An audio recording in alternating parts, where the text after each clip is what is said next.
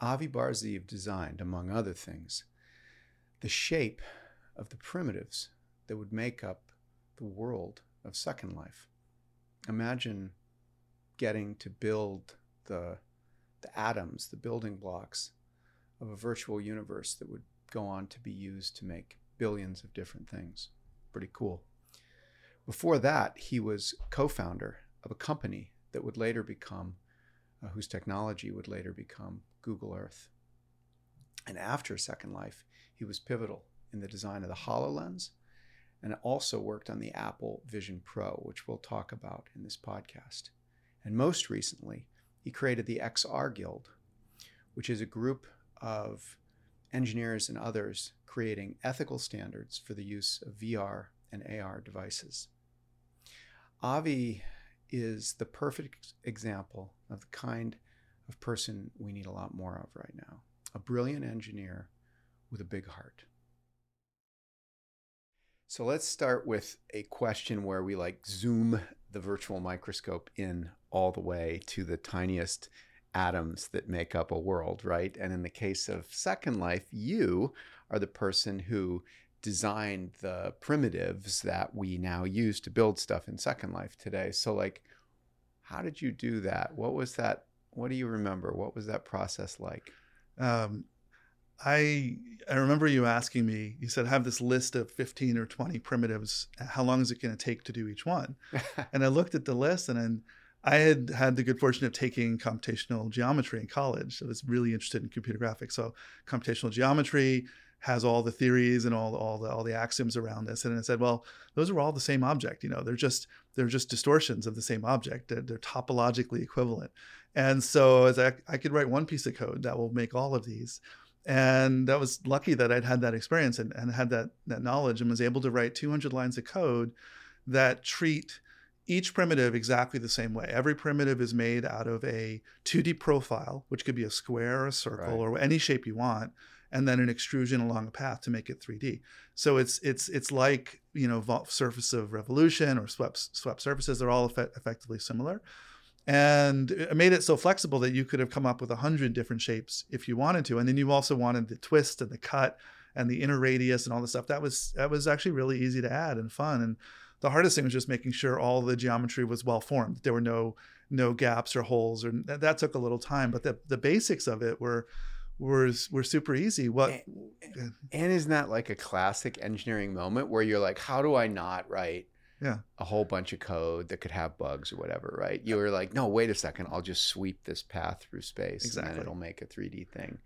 I remember that was such a wonderful thing. And also it seems like with virtual worlds and with building environments in general, right, there's always this question of how do you build building blocks that are the right trade-off between being capable of doing many things or making many shapes or whatever, and easy enough for people to use. Because I think, when Second Life got started, that was at a time in history where even less people had done anything with 3D editing, right? And so the idea of making shapes in 3 dimensions out of triangles, was an even more primitive problem, so to speak. And so we had to really right. I think it's a good approach because it's kind of like Legos, right? It's like the whole world is going to be made out of 100 different blocks, and you can really customize these even more than Legos.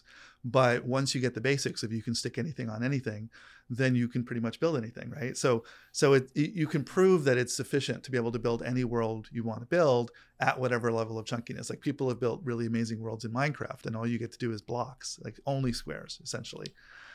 Yeah, when you compare Minecraft, right, with it's an automata in a sense. I like to think of Minecraft as an automata, a type of automata where you've got I think 255 or something. I think there's one byte of what material this block is, and then those blocks are interacting with the ones adjacent to them. But I guess when you think about it from a shape building perspective, what did you think when you later saw Minecraft?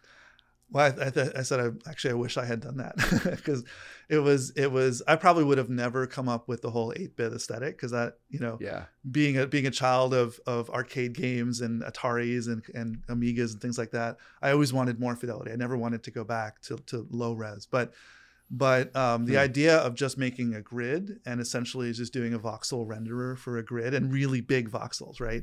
I think was kind of genius. And it just made it super easy for people to sculpt those worlds, right? You didn't even have to think about where to place things. It just had one choice, the choice of what goes in this cube. What kind of cube is it going to be? And you could make a blocky world, but you could still make anything. And that's where Minecraft, I think, really took off, was when people started showing all the worlds they built, right? It wasn't so much the game as it was mostly kids building these really intricate worlds and sharing them with their friends.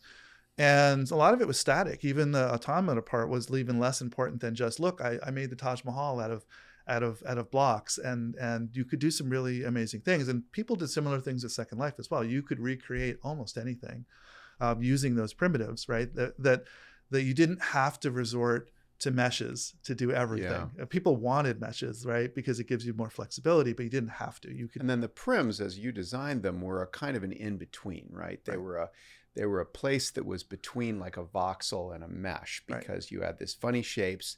You could link them together. You could resize them. You could do almost anything. I have to say, I remember shortly after you built that system and we had the primitives more or less as we know them today. I think pretty much exactly as we have them today in Second Life. I tried to build like a sports car.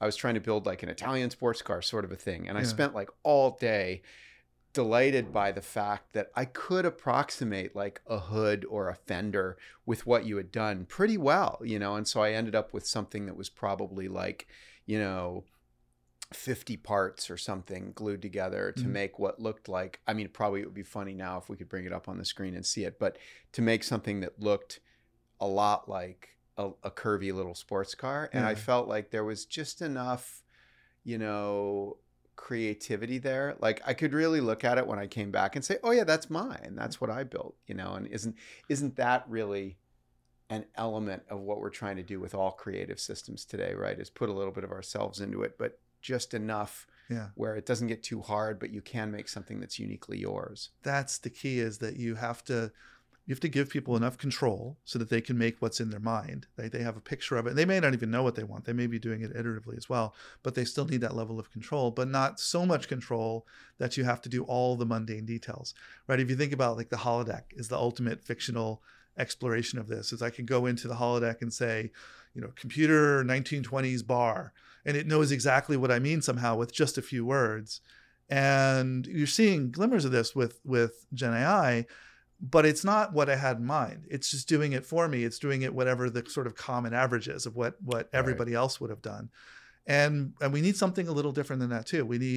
We need something which is, it lets me be creative, it lets me express myself, but also makes it as easy as possible. So I don't have to do the grunt work. I don't have to lay the tiles or the wood floor or paint the walls. The computer can do that part for me. But I do need to be able to say, that's not right. I don't want this to be like this. I want it to be like this other thing.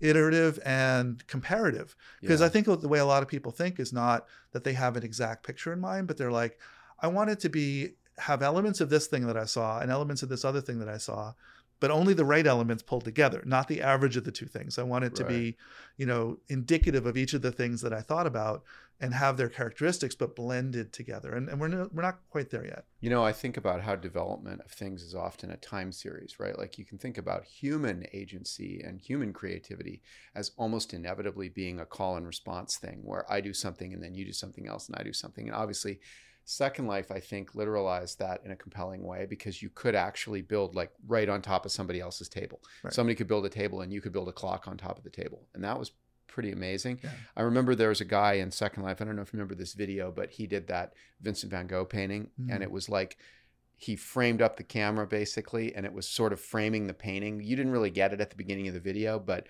you saw his avatar like super high speed flying around and very quickly building. It took him like a month to do, I think, in reality, putting all the primitives in place and building out what then through the lens ended up being exactly Starry Night. Yeah.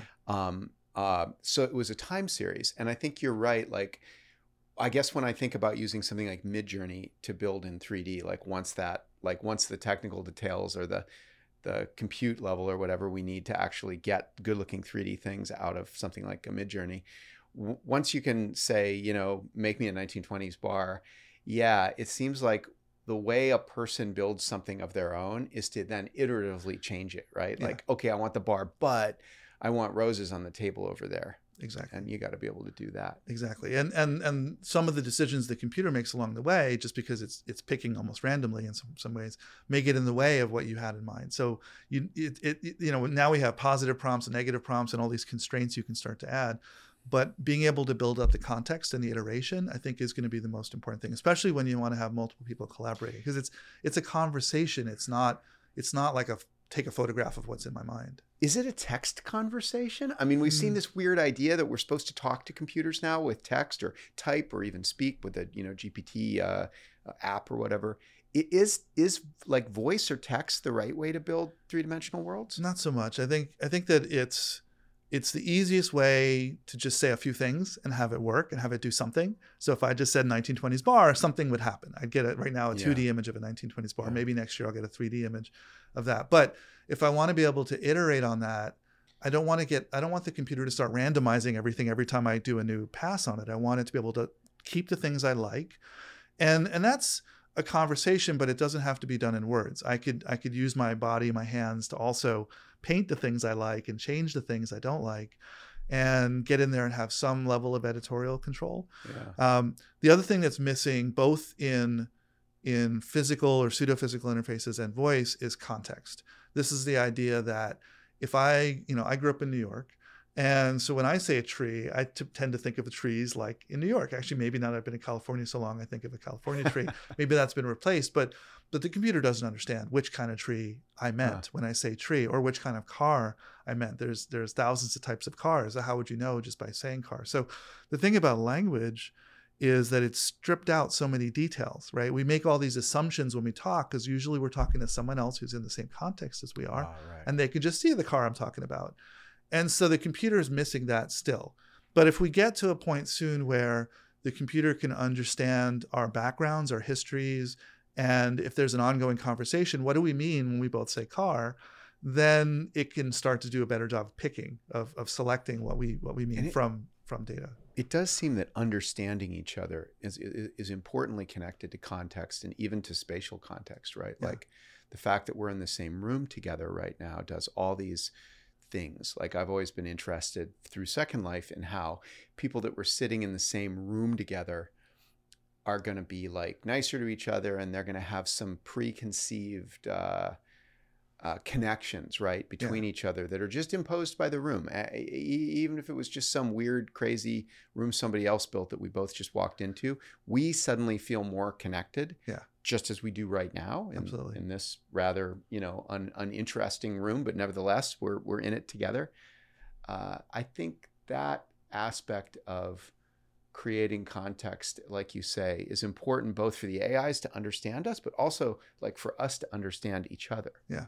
No, totally. I mean, think about, all of us have had this experience of sending an email and having somebody take it the wrong way, or misreading someone else's email because you don't know what they were thinking when they wrote it. And just breaking it down into words strips all that context. It strips the emotion, it strips the tone of voice, it strips the body posture, all the things that we would have seen had we said these things to each other in person.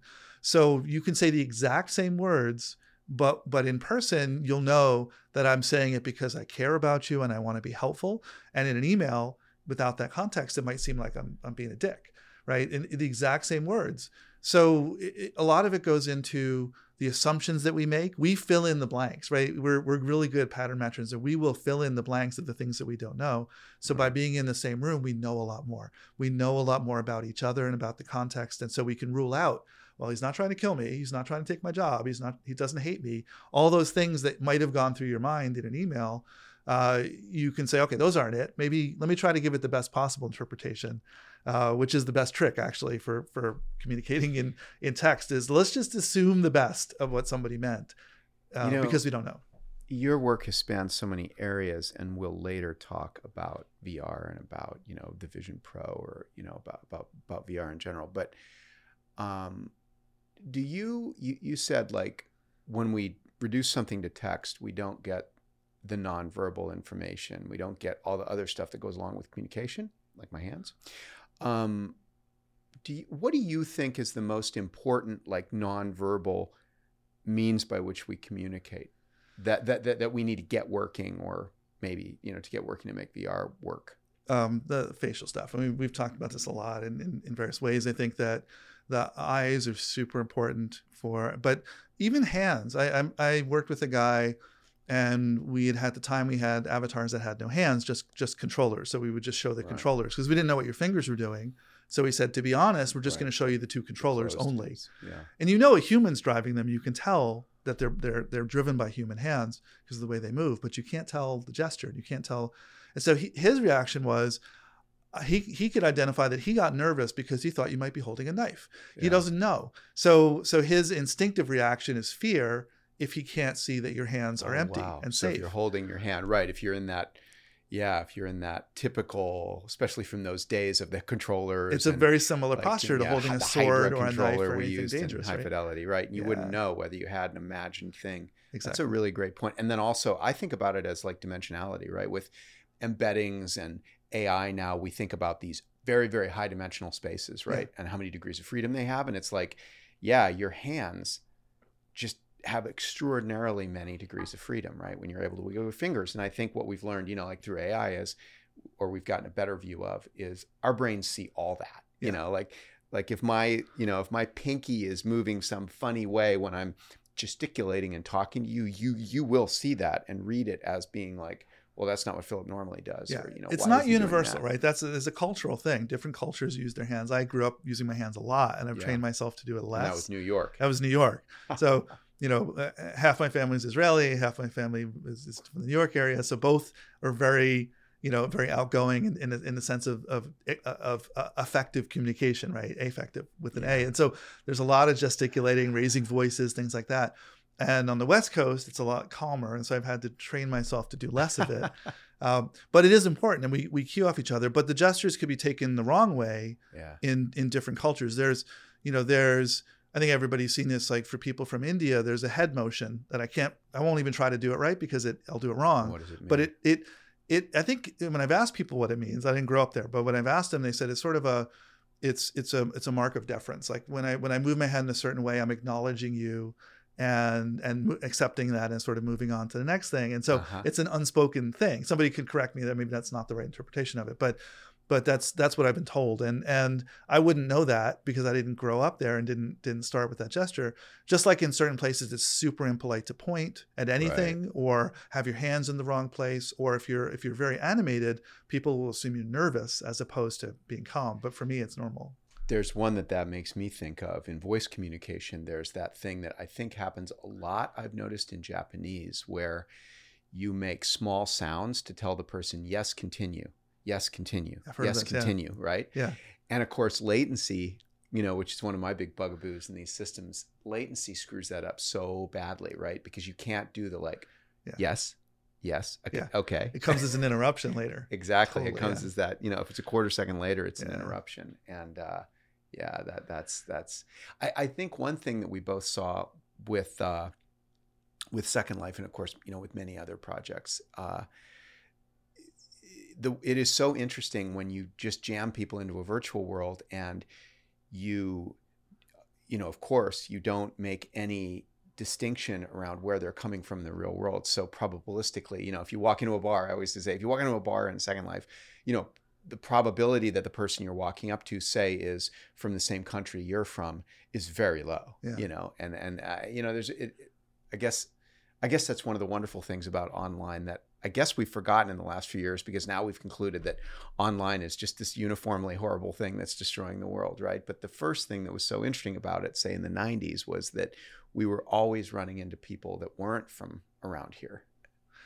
Yeah, and those avatars couldn't really capture most of these gestures anyway, right? You had the keyboard-driven dances and things like that, and other gestures you can do, but it wasn't tracking your body. So you kind of reduced everything to a neutral set of common denominator. So that was probably better in some ways for being able to communicate with people from other countries, because none of the things that would trip you up were there, but also probably lacked a lot of the nuances that we would get in person. Some of your work has been, I'm thinking about XRGuild now, has been worrying about, I'll say worrying, because I think you feel the same way I do about it, that worrying about how we negotiate issues like our ability to communicate, with gestures or not, or use voice or text, and being inclusive. There's this delicate trade-off, it seems, between being expansive as to giving people the range to communicate, like we're talking about wiggling our fingers, and then reducing things to a common denominator simple enough to make everybody able to use it. I think it's one of those things, as I get older, I feel like these things don't have easy answers. They don't, because Second Life clearly took the stance. One of the ways I think you described it early on to me, which made sense, was it's essentially Burning Man, right? We're trying to recreate a virtual version of a creative space where everybody can be themselves, but there's not a lot of rules. And I thought that was cool. But then at the same time, you'd say, that's not a place for kids. That's not the place I would take my kids because of time to penis and all sorts of stuff that happen in a world that doesn't have the kind of rules that you would regulate. So as soon as you start thinking about what are you going to do for 10-year-olds, 13-year-olds, you need a whole different set of ideas to come in and say, how are we going to start from a position of safety so that our kids are not traumatized, in the same way that we try to make sure that the park, our neighborhood park, is safe, that we make sure that there aren't people who are doing drugs or a lot of crime or whatever. We try to make sure those parks are safe so that our kids can have a place to play that isn't something we have to constantly worry about. Do you think, so you just said two things that I want to look at differently. One of those is worlds for kids versus worlds for adults. Mm-hmm. Another one is like public commons, that because of course that's one of my favorite things, and you just touched on it, and I know it is for you too. So let's talk first about kids. Can kids coexist with grown-ups in virtual worlds? And then secondly, are virtual worlds like good for kids? I don't think they're great for kids. I think there's a lot of awesome things they can do educationally, but what I always tell parents is, think of the virtual world as if it were a real place. Would you let your kid out in the real world to do something without your supervision at age X, whatever? And the answer is often no. I wouldn't let them. I was a kid in New York, and I remember taking the subway when I was 10 years old, and that was a different time. Today, if I had a 10-year-old living in New York City, no way would I let them walk around the city by themselves. I would be chaperoning them. Curiously, though, as a side note, right, we're old enough to remember the freedom that we had as kids, which it seems kids don't have today. But everything I've read about crime statistics suggests that kids are actually safer doing those things today than we were. But the perception that we have, because we have greater ways, say like having our kids have phones where we can see where they are by tracking their phones, right?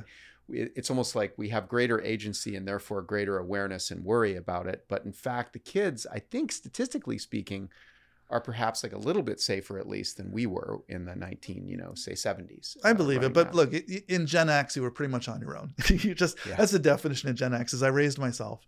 I could have died a million different ways, and I survived. That's sort of the motto of Gen X, as I got this far. But for today, I think there's more harms that we know about than we thought about back then, right? There was, the worst thing they could think of on Saturday Night Live was a bag of glass as a toy, right? That was their worst idea when I was a kid. You bought your kid a bag of glass, or Happy Fun Ball, right? Don't talk Happy Fun Ball. But there are many more things today that we can think of that are going to damage our kids, that are too easy for them to stumble into. Another comment on primitives before we go off of that, and from your building the Second Life primitives, I rewatched the other night the Lego movie, which really makes me laugh, right? Like they hit it hard with that. I mean, on the one hand, it kind of feels like a kid's movie, but then it's a very grown-up movie, right? And that it's talking about the decline that I think you and I remember very well, which was that Lego, for those who are younger, Lego used to be these funny little square bricks, and you basically just had an enormous bag of square bricks, and you could make whatever you could out of that. But everything, like Minecraft, looked kind of like a square brick, So if you tried to make a sphere or the Millennium Falcon or something, it was pretty hard to do with these bricks. And now Lego, I guess, I don't know, I at least the suggestion in the movie was that Lego shifted to we could make more money by making these very specialized bricks that look really quite cool and look like, some movie character or some, Star Wars thing or something. And then we can sell people these little individualized kits, right? Yeah, totally. I mean, if you haven't watched it, watch the documentary too about the Lego company, the whole history. Because I think they almost went bankrupt because they had too big of a diversity too early anyway. Now it's a lot cheaper for them Oh. to diversify and have new kinds of bricks all the time. But back then it was a cost issue, and they had too many different ones, and they had to reduce the sets and simplify everything. And that was fine for the aesthetic. And now you're right. Today they have, my son and I do a lot of Lego sets too. I gave him all my Legos from when I was a kid. We kept them. And now, which are regular blocks. Which are mostly basically the regular blocks. But then we bought a bunch of new sets, and most of the new sets we don't disassemble. We assemble them like the Millennium Falcon and then put it on the shelf. A, because it was a lot of work, but B, because they have a lot of those custom pieces that could be used for something but aren't. You know, it's a really hard thing to be thinking about. Oh, should I take that roller coaster apart? We were trying to make a cable car, aerial cable car type thing. Yeah. And right. I wound up using all these old bricks to try to make the big curves and everything. And then I realized I could just use the new roller coaster pieces, which are awesome, and make a miniature version of this thing. But I didn't want to take apart the roller coaster, so I left it as is. I should have bought a few more of those just to make it work. And that's another observation on creativity and maybe on AI, right? That like you thought of repurposing like a part that was new and weird, which was like a roller coaster, putting it upside down or whatever and turning it into a cable car. You know, that makes me think of like jumping from one little area of interesting stuff in an AI to like some other area. Stephen Wolfram recently wrote something about how if you look at slices through a stable diffusion model, you see something interesting and then a vast gray area where there's nothing and then Right. something else interesting. And I was endlessly fascinated by the idea of leaping around in the phase space of an AI model and getting from one weird thing to another weird thing. And it's interesting how like Lego blocks, the original ones, push everything down to the atomic scale and all you get is blocks, and you just got to be happy with that, or you have to use enough to make something that's kind of curvy. Yeah. Versus repurposing weird little twisted new Lego blocks to do something entirely different. And that's, I mean, I think for the adults that play with Legos, that's one of the fun things, is figuring out how to use them differently. There's all these terms like studs on the side, or ways of putting the pieces that they weren't necessarily meant to be, but they were designed, the engineering was so good and the proportions are so good that you can take pieces and fit them together in ways that don't seem natural, but they fit because, you know, the length of this equals the gap of that in a whole bunch of pieces. So, you know, the fact that you can take a little black peg and stick a flexible hose right in the little tip of it and it fits perfectly is in some ways by design, but also an interesting luck of the fact that the math was good, that the engineering was good. You know, another comment on creativity and on what we choose to make, you know, as humans to entertain each other or whatever. It feels like with Minecraft, there was this appealing fact that because the cubes are 1 meter and you've really practically only got so many of them, you know, you're building in a field, which is, you know, 100 meters by 100 meters. There's a limit to how much time you can put into something. Like if you ask somebody in Minecraft to make like a turtle, there are really only so many ways to make a turtle with Minecraft blocks. Of course, there's innumerably many, but like as we imagine it, there's not that many, right? Yeah. But in Second Life, of course, as we both know, you know, if you've got 6 months to build a turtle with There's the primitives that you design, ways, there's like infinitely more ways. And so if you spend the whole 6 months, you're going to come back with a turtle that is like the coolest turtle anyone's ever seen, or completely photorealistic. But I always think there's something lost in that, because you can go so far with the creative design. You're not constrained by anything, that, you know, you can kind of get sucked into it, and then you can never competitively build content as good as the person who's really into it. Yeah. So I think that's another fascinating thought about, like, as we move forward together into technology, do we build systems that are like kind of more like Minecraft, in that they impose a pretty low, they impose a pretty chunky limit on what you can really do and how much time you can spend, versus something like Second Life, where you can just go completely gonzo and spend your whole life working on one little teeny thing. Yeah. I mean, I think it's all a question of you trying to prototype something quickly, right? If you want to do things quickly, then having very simple systems with those kinds of constraints are great, because you can sketch it out. Like a pencil and a piece of paper is one of the simplest systems we could imagine. You can't do everything with it, but you can prototype almost anything in 2D in a system like that. And in Minecraft, you could prototype almost anything. Then the question is, can I refine it? Can I make it more polished? Because if I want to, if I were going to try to, let's say, make a AAA game, I wouldn't want to ship it in Minecraft, even though people could consider that in some ways that kind of a game. But I wouldn't use it to build my art for the game that I want to seem polished. But I could use it to just rough things out and try them. And I think a lot of the design process, especially the part of it that I work on, is all about the trying and the experimentation. So the rough systems are fine. They're totally usable, but not for final production. I would totally redo it in a better system if I were going to take it to the market. In the same way that you talked about, like somebody poking two pieces that shouldn't go together in Legos, was there ever anything you saw with like Second Life primitives that people had done where you, as the creator of the very, shape model for those primitives, were fascinated by, or well, annoyed by in some sense? Like the hardest thing, because look, we're still talking about a time when there were no programmable shaders, right? So you had a certain amount of vertices and a certain amount of depth complexity that you could render if you were going to try to hit 30 frames per second, which was a miracle if we could. I think when we started, we were getting 5 frames per second, right? So we had to figure out, how are we going to get this thing to run at a reasonable speed? And if you were to try to make, let's say, a snake by overlapping a bunch of spheres, there's a whole bunch of those spheres that are hidden that no one will ever see. They're inside each other. Right. So it always annoyed me that we couldn't, in that time, make a snake, because you couldn't do the flexi sort of extrusion prim along a multifaceted length, like a snake length. And one of the things I always wanted to do with the primitives was to take it to the next level, to say it shouldn't just be a flat profile and a simple extrusion. The extrusion could be a path. So now you could make something like a snake, and it would have no interior geometry, so nothing would be wasted. With the sphere approach, you would wind up, or cylinder is equivalent, right? You would wind up throwing away 80% of the triangles that you were rendering you would never see, and that would make your whole world run slowly for everybody who would see it too, not just you.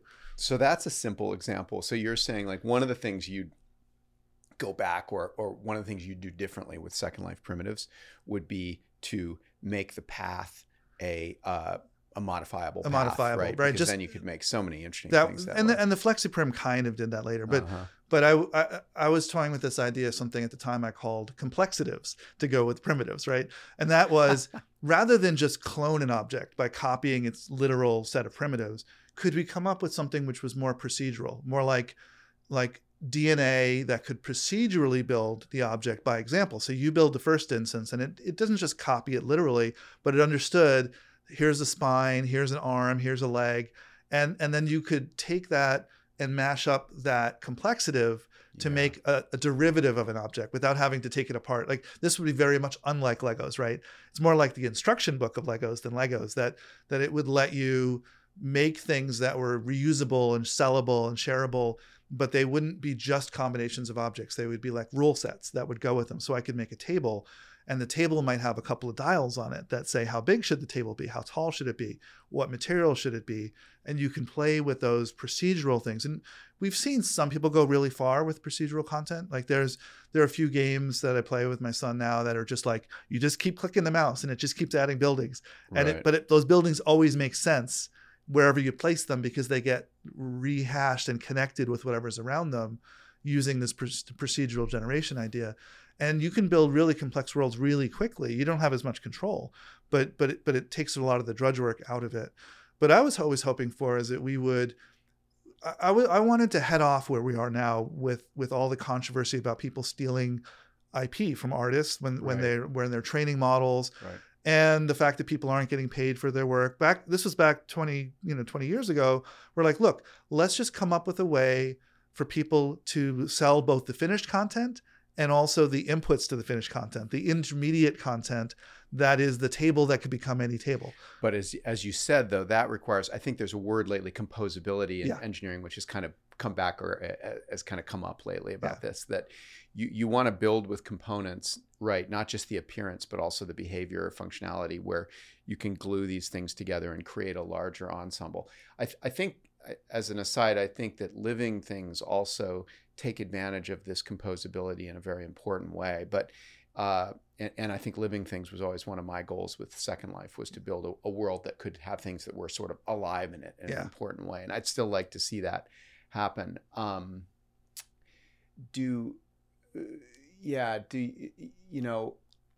as we think about AI, I think one of the things you're saying there is like everybody's concerned about AI's training on our stuff and then kind of stealing our value from us and regurgitating it for us again, right? And they really ought to, being as how they're trained on all our stuff, it'd be nice if they knew how to recognize us for that. But as you said, I think you make an interesting point, which is visual drawings, for example, aren't necessarily very composable, right? So if you're an AI and you say, oh, well, I made this scene from, that guy Avi had this amazing table prototype. And, I used a bunch of those to make this scene. But we don't have AIs yet that understand the inputs as composable things, right? They only in the case of text to image, they only looked at images. They do in a sense though, because if you were to take I don't take any of them. I won't name them because I know you're an advisor to one. But if you were to say make this in the style of Van Gogh, that's a composability. Style transfer is a really good example of composability. And the really horrible example of the AI made a beer commercial where it's just wrong in almost every way. That's an example of approaching composability, right? Where the pieces got reused in ways that almost made sense, but were off. And so I think all this AI work is going to really enable us to get to composability. But what I think that the AI companies need to do is understand, this is one of my 5 hero principles, that if there's a thriving ecosystem and they're making a lot of money, then they need to be the ones to pay the creators, or at least give credit. No one else is going to do it. So if they're making $1 billion on the ecosystem, the onus is on them, not just morally, but just financially, to keep the creators creating, because they're going to get stale. Everything is going to be a rehash of what was already there, unless the creators are making new multi-tables and new styles of art. And everyone's going to get tired of what we have. So make the ecosystem, make the money, and then figure out a way to know in the end result how much contribution did each of those inputs really make. That's the hard part. And I've never had a good solution for that, but it seems like that's the part that AI can solve, which is give me a number for how much credit should we give to Vincent van Gogh, right? For the style. I can't say it the right way. The name just doesn't come out of my mouth. But how much credit should we give him for the style? Alive or dead, doesn't matter. But we should come up with a number that says 5%. For this piece of art, that person deserves 5% of the credit of the end result. I don't care if the algorithm is totally perfect, as long as everybody considers it fair and consistent. You talk about style transfer, and now I'm like wanting to go to my computer and type in, make a picture, or make a video. I guess we can't do that so much yet with most of these systems, but I'm imagining like make something where everybody moves around as if they were a slinky. And I'm wondering, could the AI, would it understand the idea of slinky, right? And therefore, to your point, would it also say like, well, we owe the slinky creator something for this, right? Like, do you have that? Are we going to get to that kind of style transfer? I suppose we are, because it does seem that these large language models at least do like converge on the same semantics as we have. So maybe the idea of slinky, I'm dying to figure this out. That would be interesting. There's a few understand slinky. There's a few go-to prompts that I try all the time to see how good the AI is. And so far they haven't been able to master these. Like one is I take Steve Jobs talk about a computer as a bicycle for the mind, right? And so I want the AI to depict this for me, right? How is it going to depict it? And the best examples I've seen are human depictions of what that might look like, because the AI is at best going to take it literally, right? And I would be okay if it came back with literally a human brain with arms and legs riding a bicycle. Like take the most literal neurodivergent interpretation of that, but then see if you can do any better than that. Like, what does it really mean to convey the idea of a bicycle for the mind? It's a very hard concept to grasp. I wonder, that makes me think about another phenomena. I always find that using text-to-image models feels a little bit frustrating. Sometimes I feel like it's a hash function, right? Like I put in a prompt and I get some incredibly random output, but occasionally the random output is just staggeringly beautiful, right? And so you're like, oh my gosh, that prompt. But I think the iterative, like I've tried sometimes to compose a scene with a known set of things that I wanted. Like I think I can remember trying something where I wanted two people balancing on a board that was itself balancing on a barrel or something, that kind of idea. Yeah. And I just couldn't explain that. Another one that I challenge anyone listening to this to like try it themselves.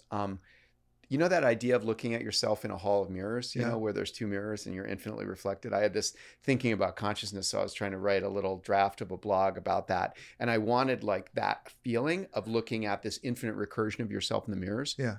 I cannot get a model to do it. I think it comes down to the fact that the training data is going to be weak on that, right? That it needs to have seen examples of that to be able to recreate it, because it doesn't understand the physics yet well enough to be able to actually say, what is a mirror?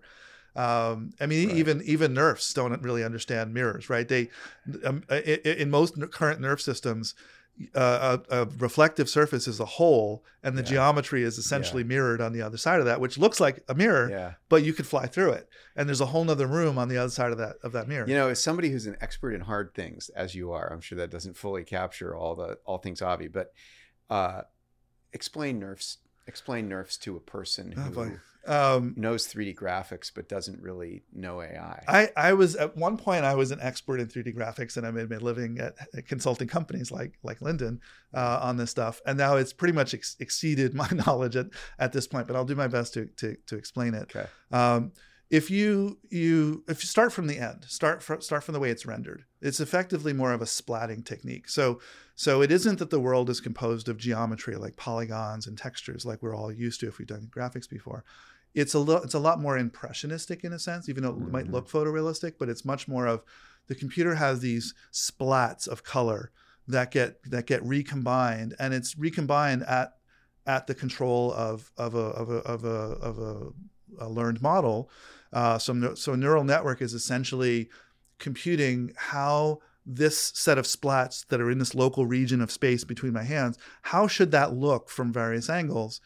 And the fact that it works at all is amazing, because it conceptually seems like I'm just going to be splatting a bunch of things in a scene, and the computer is going to pick the generation of the splats and how they overlay but it works because it's learned enough of different scenes, and it's learned specifically the scene that you're trying to capture. It has enough information there to be able to effectively render it from all perspectives. And that, I don't know how better to explain it, except for me, I have to think of it more as math. It's essentially any machine learning, any neural network is an optimization problem. So what we've essentially encoded is the minimum set of information to be able to draw the room from any angle. If I've captured a room, we've now encoded a way that's better than triangles and polygons and texture maps. We've encoded a way of capturing the way it might look from any direction, including the thing that makes it look good is the specular reflections. The fact that anything shiny looks different depending on the angle that you're looking at it, because you have to take into account all the light sources.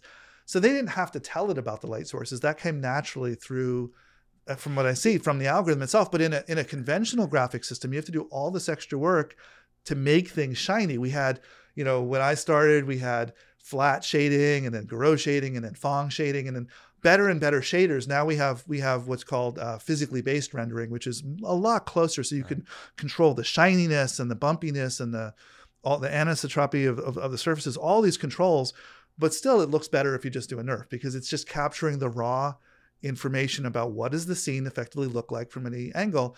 It's computationally the closest thing we have to a hologram, actually, in many ways.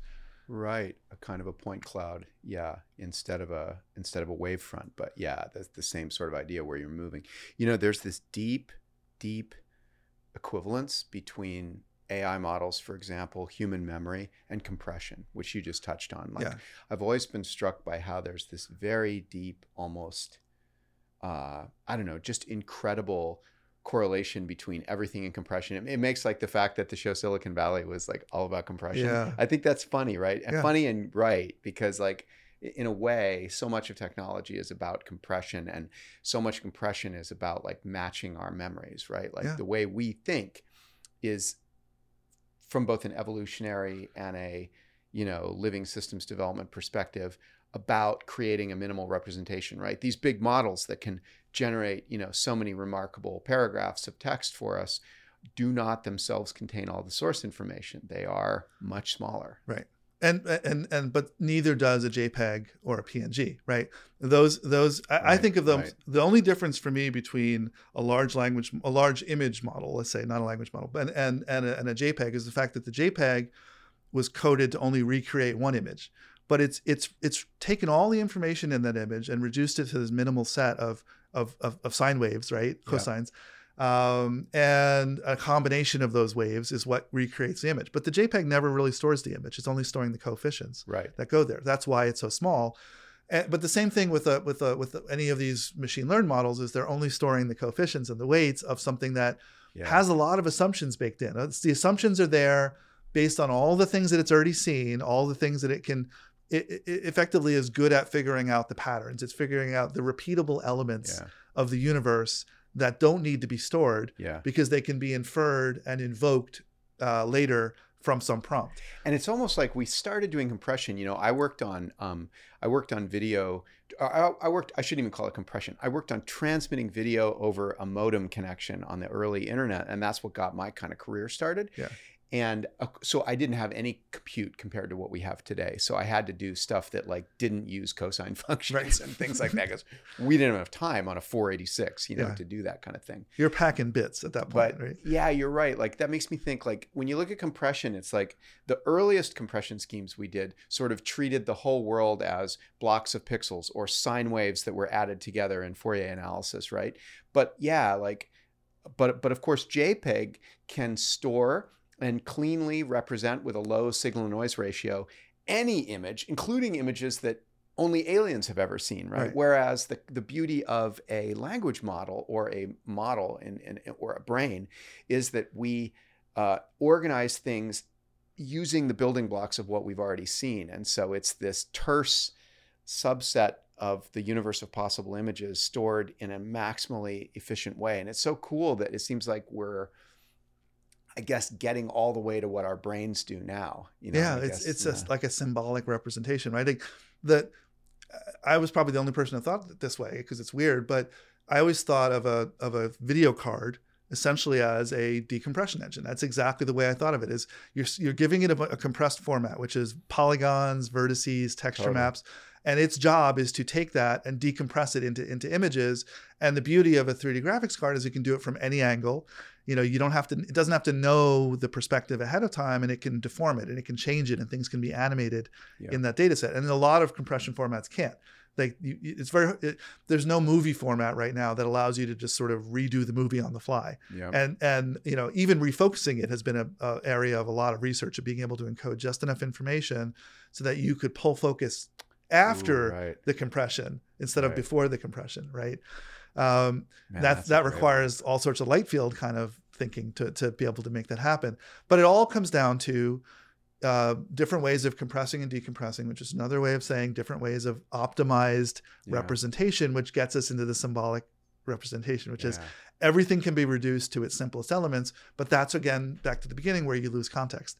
If you only reduce things to their simplest elements and try to recreate something out of it, you wind up making a bland world. You wind up making something that's reusing the same parts everybody else is reusing, and it's missing the nuances of what did I mean or what did I say, just in the same exact way that saying something complicated in a text email is reducing it to a series of words that can be easily misinterpreted, right? We leave ourselves open to all these misinterpretations by stripping out the details and the nuances to get to that optimized state. This makes me think about how you say that. It makes me think about something I've wondered about AIs, which is, if an AI doesn't have a context which, like us, is very specific. Like you mentioned growing up in New York, right? And someone who's lived in New York, you and I can talk in a kind of shorthand about New York, right? And it evokes, I could say a subway entrance, right? And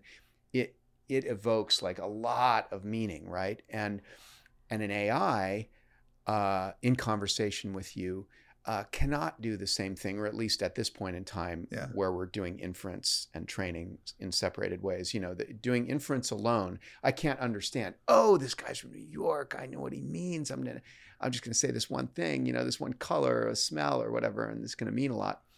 I wonder if that also means that AIs are going to be kind of uninteresting, kind of gray and neutral to us until such time as they can live among us in such a way that they can, tune the conversation to be contextually relevant to the person they're talking to. Yeah, I think that's totally true. I think that I don't have any problem with people using AI today to write things, to compose things. It's giving people a superpower for people who are not good at writing to write, for people who are not good at drawing to draw. But for the people who are really good at those things, it's a step backwards. It is not anywhere near the level of skill and nuance they have, because they're doing something that is in many ways new, even though they're also doing the same thing that the computer did, which is they learned from a lot of past examples. They inputted everything else they ever read or saw. That goes into their process.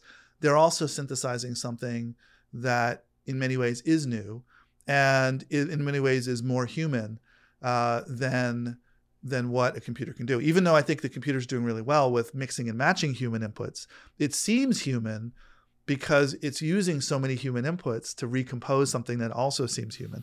But it seems human in a way that we've all seen before, as opposed to those few examples when you hit on them and you do a prompt and it just comes up with something amazing. You're like, no person ever would have come up with this. No human ever would have composed this, because it's so weird in many ways. It's like a dream in a way that we're not applying conscious skill, but it's almost like let the unconscious loose to do things. That's cool and that's interesting, and it may be deserving of its own art form. Do you think, therefore, that we as humans are sort of innately creative, perhaps in a way that AIs aren't? Is that what you mean, or at this moment or something? I think that we're creative in a way that matters to other humans. I think that the thing about art that's important is not the fidelity of the art, the colors of the art. What matters is what does it convey emotionally. So art is a form of communication from the artist to the audience, right? And if the audience is going to get what the artist meant, the artist had to have meant something. They may misread it. It may not be what the artist meant. That happens. But in general, there's a form of sort of unspoken, in many art forms, communication that I'm supposed to be feeling something. When I see this modern art on the wall, I'm getting some emotion from it. And if the artist was good, they probably designed that emotion. They probably intended for that emotion, because what their skill is not just coming up with new things. They may be like, I don't know, they maybe their art might have been totally random in the way they made it, but they know what's good, and they know. Here's the skill that I think that matters is, and I don't think the computers have this yet. They can predict how a new audience person seeing it is going to feel as they're building it, and this is something I learned to do as a writer. As I'm writing, I need to be able to predict how my audience is going to perceive this in reading it later. And as a coder, I need to be able to predict how the computer is going to perceive this later. And as a UI designer, I need to predict how somebody is going to understand my UI later. So that ability to infer the human at the end of the process that I don't know who it's going to be, but I need to know how it's going to work. The computer doesn't have that yet. All it can do so far is mix and match stuff it's already seen, right? And compose it maybe in a new way, but not in a way where it can understand how it's going to play for somebody. So that when you go on ChatGPT and you say, but that's not quite right, it's like, oh, sorry, I know, you're right. Why didn't you know that before? If I could tell you that it was wrong and you agree with me, how come you couldn't fix it? You didn't know. It feels, of course, like a conversation with GPT is more like what human thinking is like, right? Albeit, human thinking is like faster, right? Because we're constantly predicting, adjusting, right? Yeah. Which is what we're doing. And the inference process of GPT can only take one thing and then generate one new thing, right? But you have to kind of reflect back on it so that you get really interesting. I've been amazed by how there's that skill one develops in talking to AIs. And then when you show it to somebody for the first time to try to show them how amazing it is, or something like last year when everybody was showing people ChatGPT for the first time,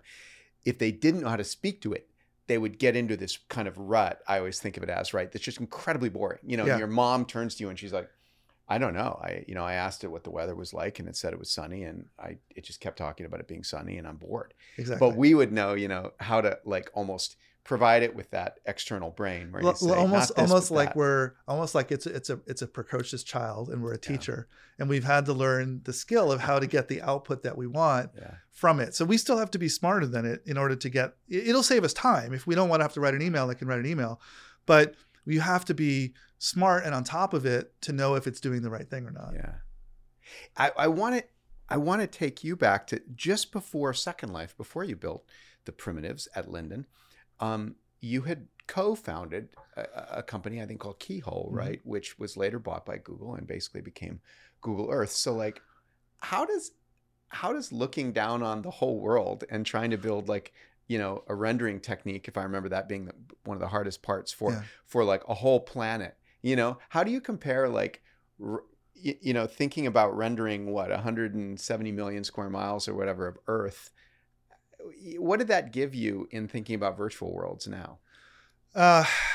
Good question. So I think the idea of the mirror world, right? The twin of the real world has been around for a long time. That was always one of the components of virtual worlds. There would be augmented reality, virtual reality, mirror worlds. So there's always sort of this axis of four. The fourth one everyone always forgets, and that's life logging. And that's sort of, getting into people's lives and documenting, which we'll leave for another time.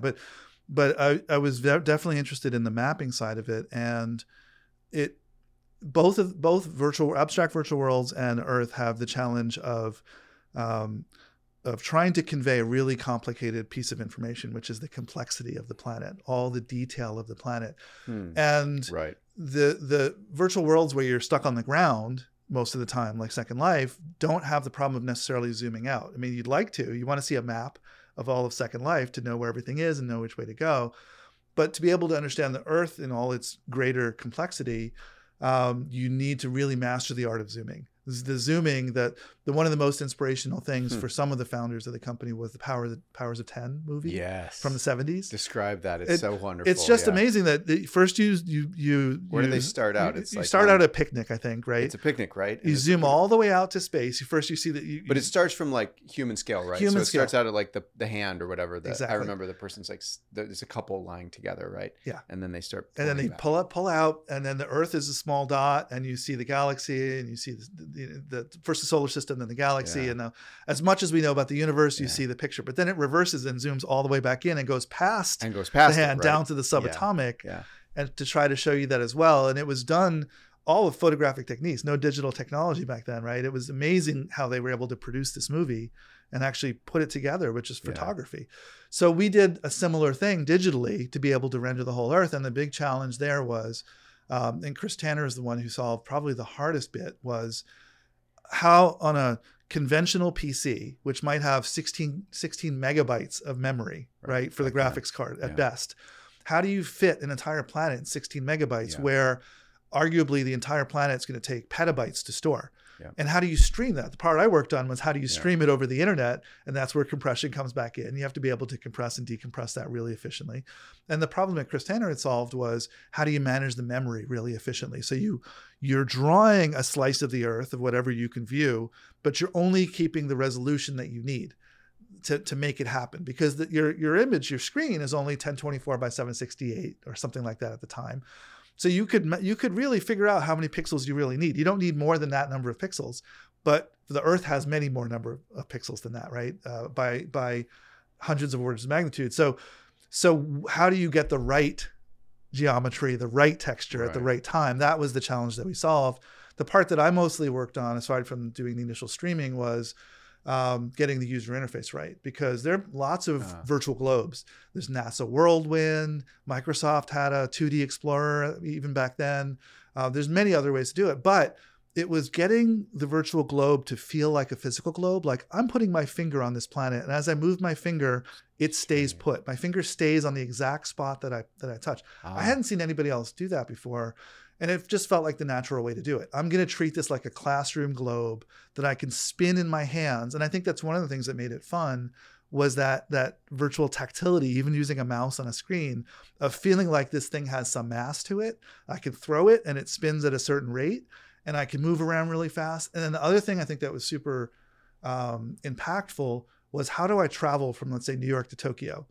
Because there is an optimal path through the data set where you go up into space like a ballistic missile and then come back down. Right. Because you're taking the minimum data path through the database, but you also have to rotate the camera. So it was this really nice sort of, felt like 2001: A Space Odyssey, kind of a camera dance where you're looking at a spot and then you fly up into space and then back down and you zoom into your spot. And it felt like ballet in some sense of the camera to be able to do that flight. And I think a lot of people appreciated that just felt cool. It always did. And I know that I was influenced by that because I always wanted teleporting in Second Life to be like that, you know? And I was never able to get to it, you know, and it's weird. Later on, we recapitulated some of the things that created the data set. Like, if you remember, we would do the satellite overview and, you know, we'd take all these satellite images. And then when you use the map and you zoom in on the map in Second Life, we would be doing that kind of, you know, a cheap version of what Google Earth does, you know, where we're panning around in that data set and then zooming in, as you say. But yeah, I always wanted the teleports to be physical in that regard, to be ballistic missile That would be cool. That would be super cool. And then you could see other people teleporting through by these arcs in space. Yeah, near you. Yeah, absolutely. That would have been awesome. That thought. It turns out, the hard part is this streaming it efficiently, because when you watch movies that do this, like this effect has been recreated a lot. They normally skip the middle. Like they fly up into space and there's clouds, and now they're in space, and then they come back down again and there's clouds, and then all of a sudden you're down at the ground level again. And to be able to do that continuously was the hard part. I think there's this mindset that you had because of that, and I had it too, where we both assumed that interesting things were comprised of much more data than you could look at all at once. I found when I was building Second Life that I would encounter people often from the game development world where they had a completely different mindset, where they said, hey, and I guess this is kind of like a kind of neural compression too, right? They would say, hey, I just want to build a scene, you know, a mini golf thing. And then there's this just distant view of mountains around the mini golf place, but all the data, all the interesting stuff is like in this sphere around this mini golf, you know, course or whatever. And I always found that mindset to be profoundly inconsistent with the mindset of, I want to walk along the surface of the earth and explore a, you know, very sparse trajectory through petabytes of data.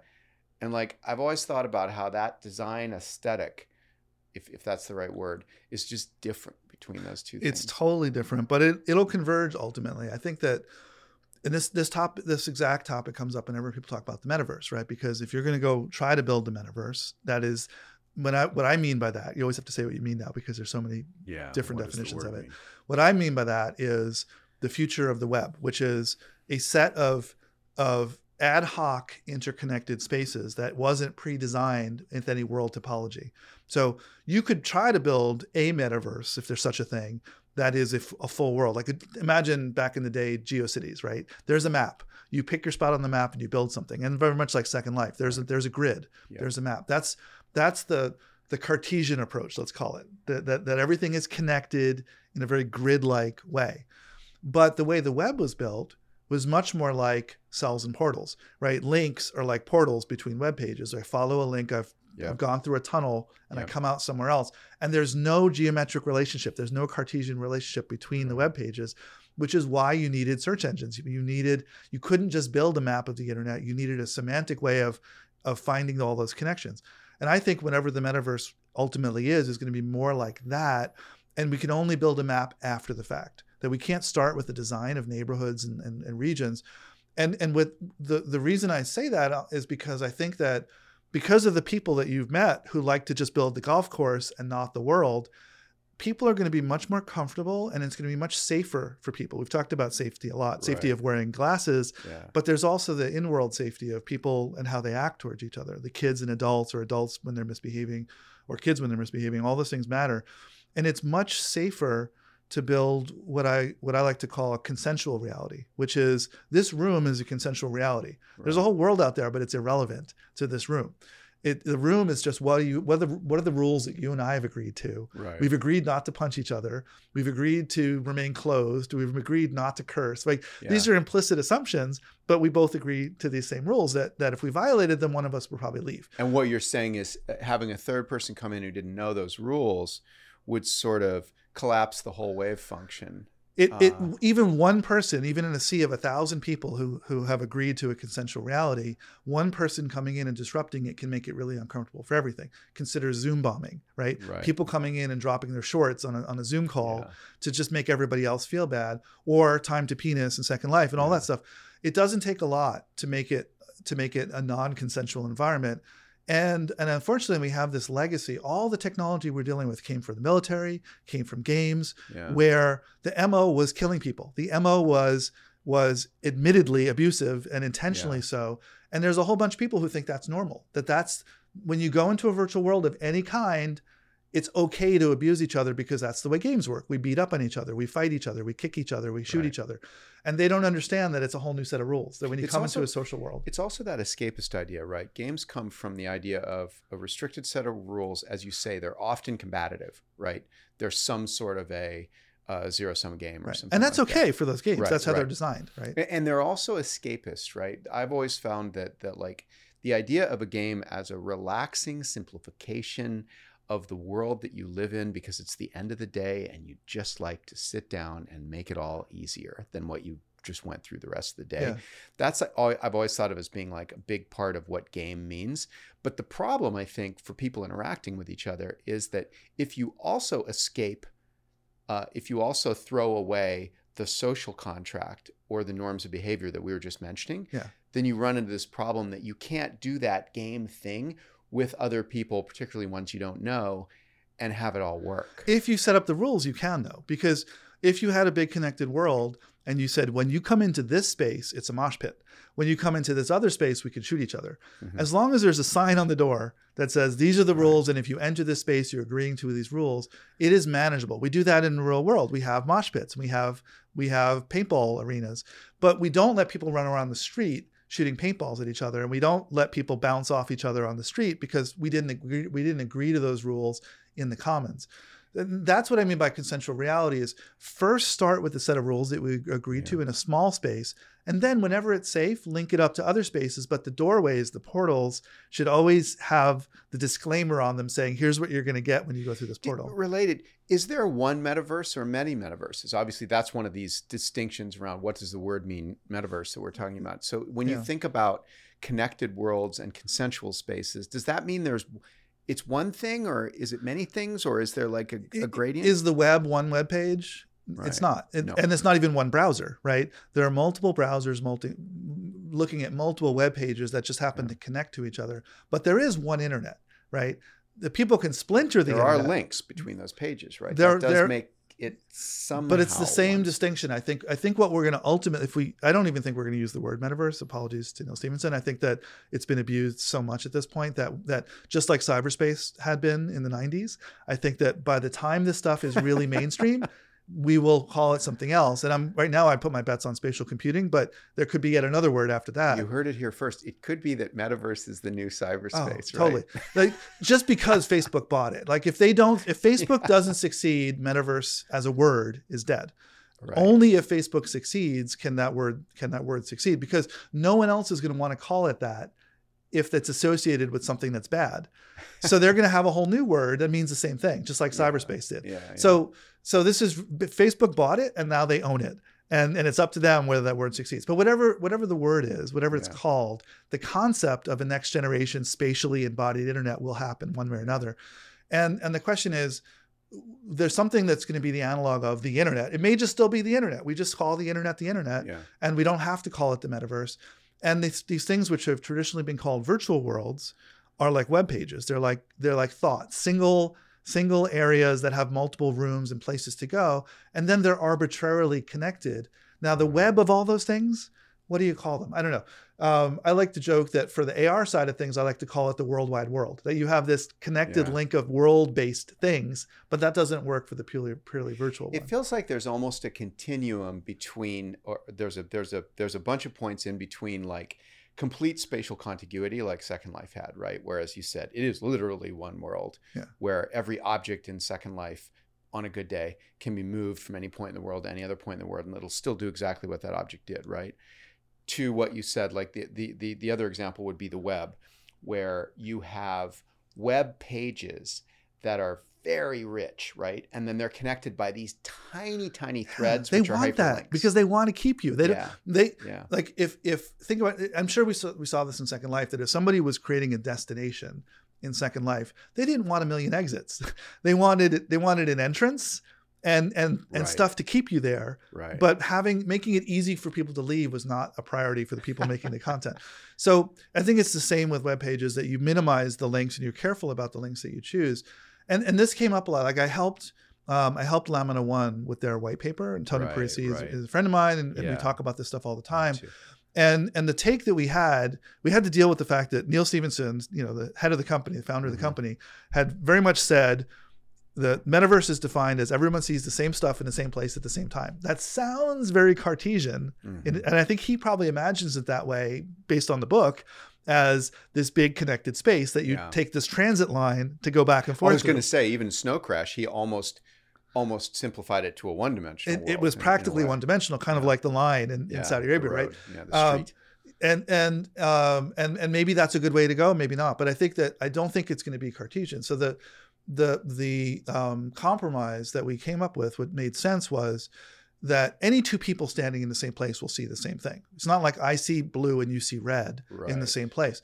But because the fact that there's a portal here, and that portal might take me to a place which is not Cartesian connected in the same way that it would be if it were literally adjacent, I can make a hole in this wall and be in London, that you can't draw that map. It winds up looking like a subway map at the end of the day, not a regular Cartesian map.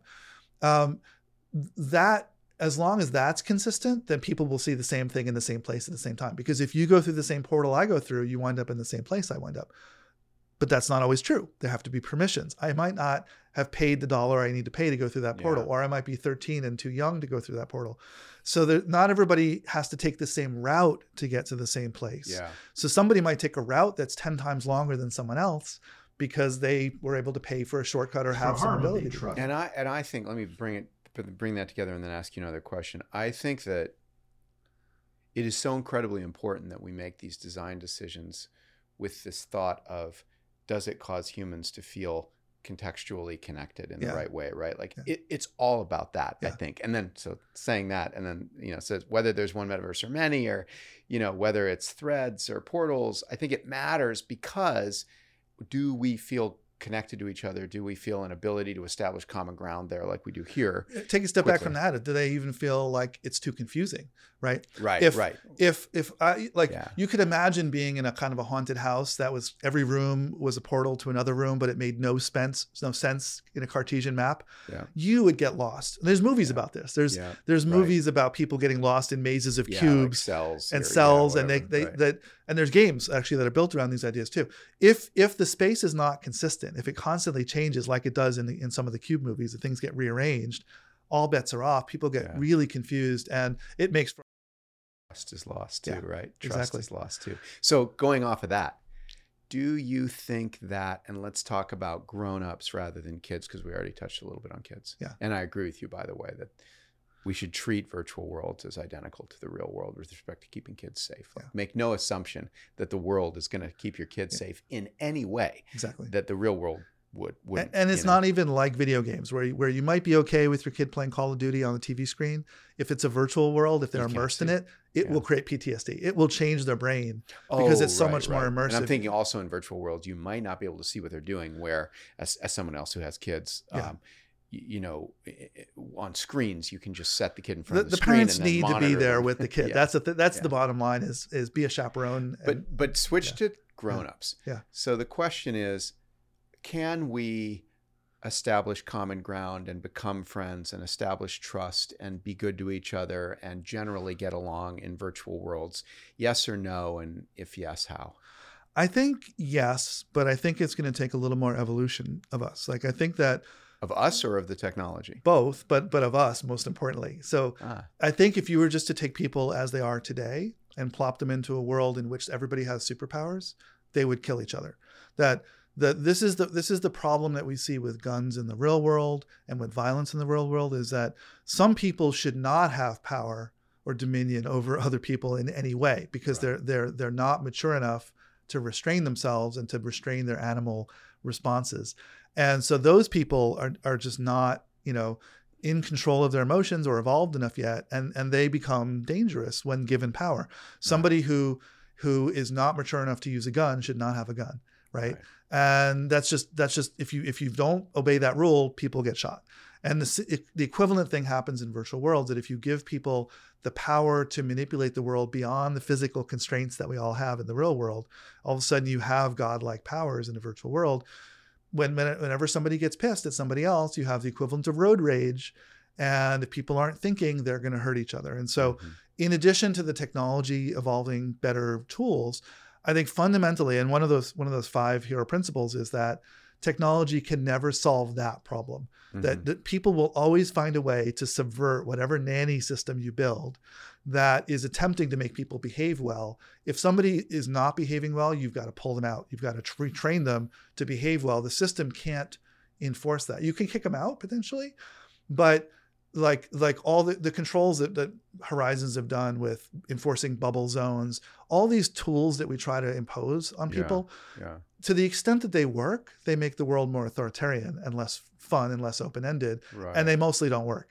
There's nothing a bubble is going to do is going to solve people from making rude gestures to each other or pretending to sexually elaborate harass each on what other. a bubble is, by the way, for people who haven't heard that, because I think it is an important So point. personal space, different cultures have different ideas of personal space. You can get, if you go to Japan, you can get crowded on a train and there's no personal space whatsoever. But in the US, we have a lot more of it. And if you invade someone's personal space, you can, just by your proximity, can make them very uncomfortable. Right. And this it's kind of that arm's length. It's kind of arm's length. We're right now at almost exactly our perfect bubbles distance. are just touching. Are just touching so that we can converse. Yeah. Anything closer would have to be intimate, and that that we both have. And by to the way, agree to farther away wouldn't feel good either. Exactly why right. people sit right at the distance we are right now. Exactly. It is cultural, but also in these virtual worlds, if somebody wants to be aggressive, they will invade your space, and they don't have to physically grab you to make you feel uncomfortable. Whether you're a man or woman, doesn't matter. People can be harassed. I was harassed in Second Life way back when, and it affected me. I didn't want to be. What happened? I think I was just in the newbie island where you first come on, and somebody was hanging out there and being a jerk.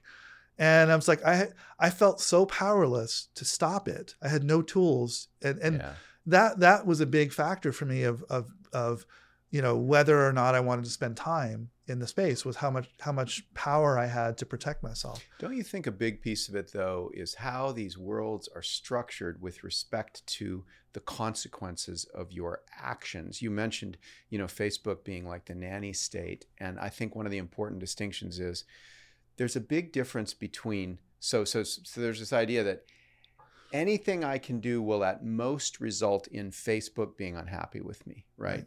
That strikes me as a very, very different and authoritarian and unhealthy social construct. Like, no matter what I do to Avi, nothing will matter except what this other person over here might do to me later. Yeah. Right. Also, that feels unless I violate someone's copyright, then they do care. But right. Yeah, I mean, this is where I first, formed an early opinion of Facebook was around 2008. Somebody had taken my photo, and Microsoft had put out a press release when I joined, so they knew who I was from the press release. They took my photo, opened the Facebook account because I never had, and the worst part was they invited almost everybody at Microsoft to be their friend, and probably it was either a phishing attack or corporate espionage, who knows what. But I told Facebook, my wife found it. I told Facebook about it, and they wouldn't take it down. I'm like, why not? It's clearly in my picture and my name. It's not that they're not another duplicate of me.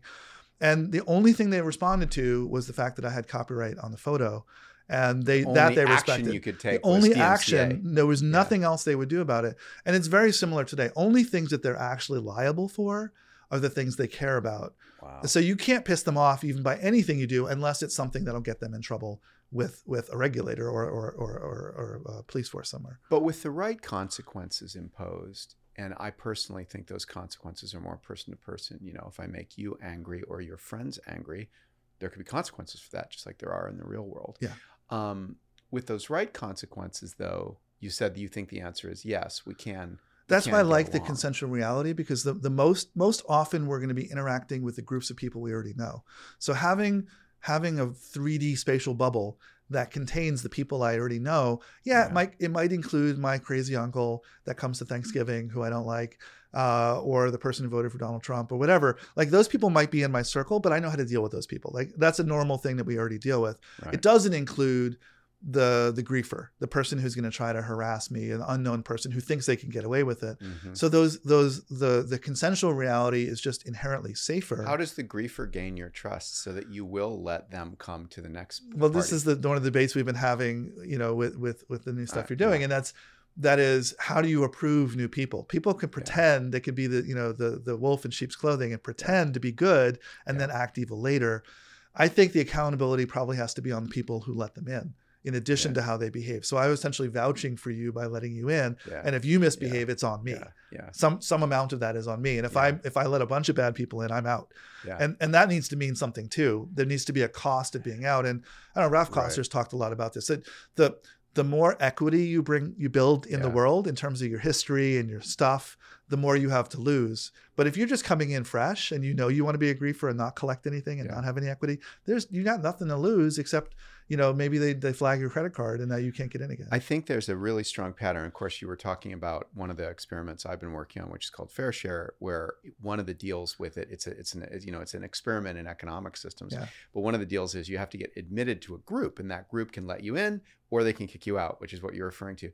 I think there's a general pattern around making virtual worlds and making internet societies work where you define groups and you allow those groups to have fairly strong boundaries, but you encourage people to belong to multiple groups. Yeah. And then those groups can interact at the level of trust. I can say, well, Avi belongs to the XRGuild, or Avi created the XRGuild.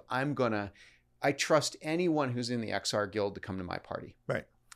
And that seems like I think that's a very reasonable pattern that unfortunately has been underused for different reasons by the industry. Like you were mentioning Facebook, I think in that case, they're just trying to maximize views. And since griefing in some ways sometimes maximizes views, they just don't care. And then you had to, I think it's really interesting what you said, you had to resort to a legal recourse, which is a copyright violation, which kind of is bigger than the internet, weirdly, right. Because of the DMCA and, the Communications Act. So that's fascinating. Yeah, it's totally right. I think the belonging to multiple groups is great because it's kind of like, for me, the analogy is college, university. I first went to a small school. It was only 1,000 people, but then I went to Ohio State, which was like 50,000. Oh. And there were so many overlapping communities. Even different parts of campus had different communities, and it allows you to not always have to be the same thing to everybody. You can show different sides of yourself, but it also allows you to compare. So if people are really misbehaving over in this world because they didn't set enough rules, and in this other space, it's much better because it's a neighborhood and people know each other and they care about it, you can spend more of your time in the one that's working for you. And if you happen to be somebody who likes to get into a lot of fights, you'll find groups of people who like that as well. So people can gravitate to the sets of rules that they like. And I think, as you remember, Second Life had a lot of experimentation like that, where, the Jesse Wall and, I just had Wagner James out, do a podcast here, and where, he was one who documented a lot of the wars in the very early days of Second Life. But there were these very different, as you said, there were very different contextual rules about behavior in different communities. Yeah. It's fascinating. I think we'll come back to that at the very end, but let's switch topics a little bit and talk about VR headsets. And you've done some work. You've done work on everything. The latest thing that everybody's talking about is the Vision Pro. I guess what I would ask you is, what does that tell us about the future? What do you like about it? Yeah, that's a big topic. And so I think for context, I've spent the last, since 2010, however many years, learning about hardware. Like I was always much more of a systems and software person and not thinking about hardware. And then I had to learn a lot about it in trying to get big companies like Microsoft. I worked on the HoloLens early on, 2010, for the first year of its life, for most of that year anyway. And it's for me, it's about the experiences. Like the work that I do is all about figuring out what are the right user experiences to justify the hardware. Like, don't build it and hope that you'll find the experiences later. First, figure out the experiences and then build the hardware that supports those experiences. That's always the best way to do it.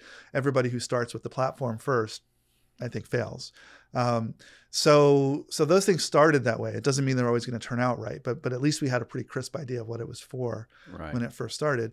And that's the first question to ask, is not so much what's better, optical pass-through versus video pass-through. I could spend an hour telling you the technical debate as to when you choose one or the other. I think what's great now is that we have a choice. Somebody can choose, like, with Magic Leap, to have a totally transparent headset that solves the occlusion problem one way. You have to solve the occlusion problem one way or another. And then Apple can do it a totally other way. And those two things are different, and they're better for different experiences. So ultimately, it comes down to, what are you trying to do? What are you trying to get done? What is it? Your work? Is it your socializing? Or you're trying to do human-to-human communication? Right. And then you pick the technology that's going to be the best for that. As an example, let's say we wanted to optimize, and I've talked a lot about this, but I think it'll be interesting. Let's say we wanted to optimize for this face-to-face communication. Right. I think that we know the limits of avatars. No one yet has totally photorealistic avatars that will fool your spouse and not look different in some way. They all look different than reality. And by the way, I don't call it the uncanny valley. I call it the uncanny mountain, because the closer you get, the worse it is. Actually, in many ways, the easier it is to slide all the way back down that slope when you make one mistake, right? So it's not just a gap you have to jump. It's asymptotic, and we know that we're on the other side of the asymptote, but we've never gotten there through the computers yet. So avatars are hard, and the people who work on them have to work really hard to make them as good as they've made them. So I take the take of what's easier. Like, let's just think of an easier way. And I started doing this in 2009, just started making 3D video. So if you had a 3D camera filming you, call it light field or call it depth cameras with color, whatever, and I had one filming me, then we could, if we had the right display devices, see each other in 3D as much more of a video than as an avatar, right? There's no geometry involved. There's no skeletons and no shaders. It's just literally video, but with depth. So I've done a lot of experimentation with that. The problem is, what headset would you use if you were going to try to capture someone's face? Capture that, right? You could go the Apple way, which is totally valid. You have an occluding headset, so you need dozens of cameras to capture your body and try to simulate what you look like. Or you could just try to capture it directly.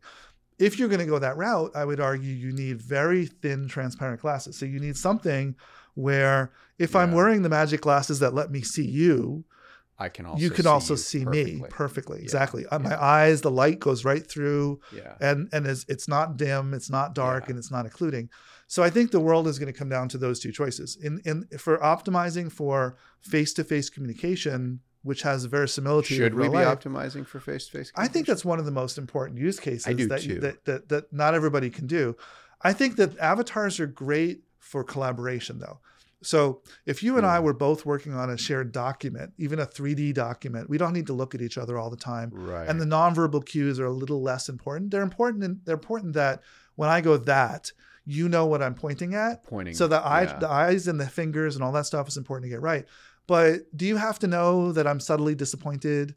Like, you may hear it in my voice, but do you have to see it in my face? It's less important in work environments than it is. It would be important if you were my CEO and I work for you and we're having a conversation about salary or the future, or you're giving me my yearly feedback, then the communication matters a lot. But going back to what you said, I think you made an important point, which is, I too was struck by, when I saw the Vision Pro get announced, there were so many fascinating things to look at, and so many cases where you figured, still haven't put one on my head, but I figured, there's going to be lots of new things that Apple is going to show us with this piece of hardware.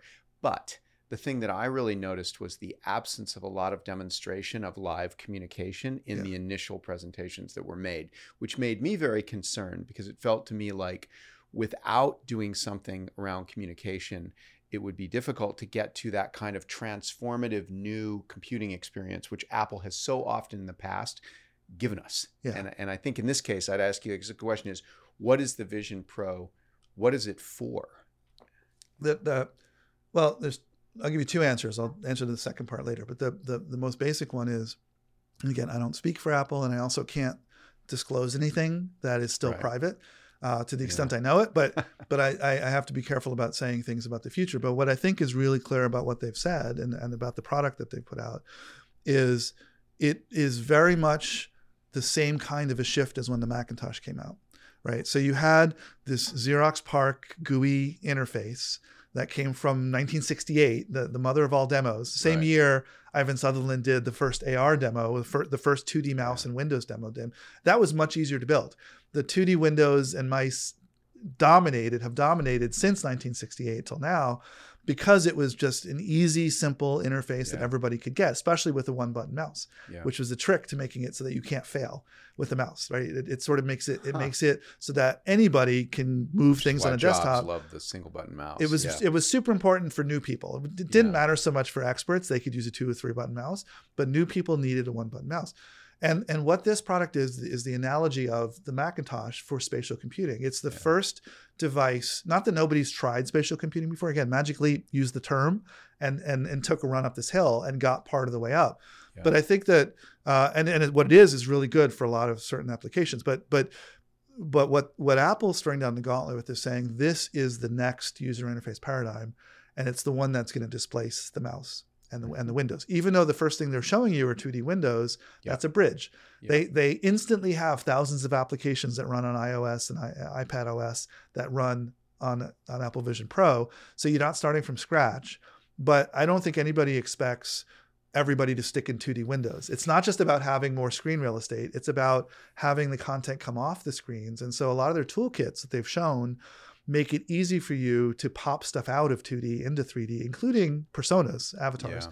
And that's going to be transformative, even if the avatars are not yet totally photorealistic. Again, the photorealistic ones, that's what you need for I'm sitting down with my mother and virtually having coffee because I want to have all the interpersonal stuff that we would get.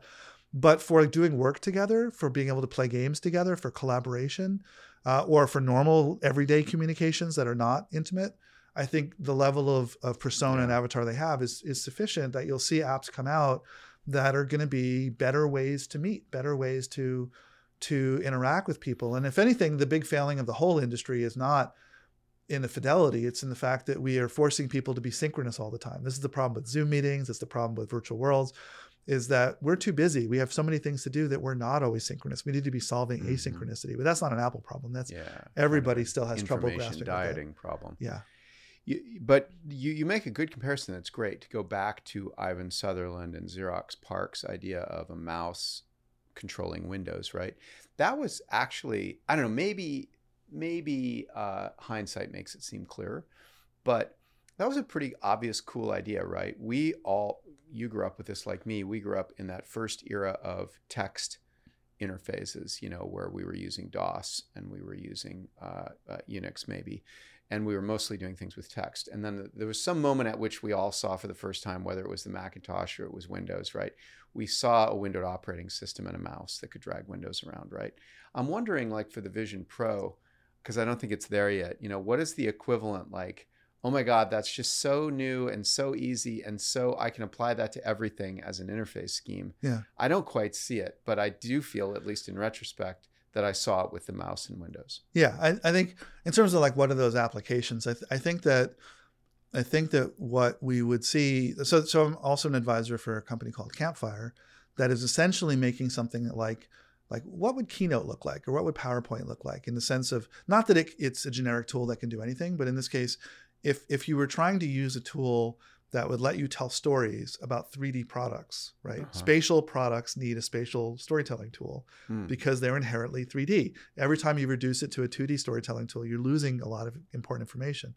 So by being able to have the experience of the sneaker or the jet engine or whatever it is you're designing in 3D, you can build design reviews and presentations and storytelling in a much more natural way. And everybody can walk around it the way we used to walk around cardboard models or cars made out of clay to be able to understand it. So you're getting all those benefits. And that's something that isn't new with Apple Vision Pro, but it's going to be better on that than it's been on almost anything except maybe a Vario. That you saw these high-end applications, and that cost twice as much, right?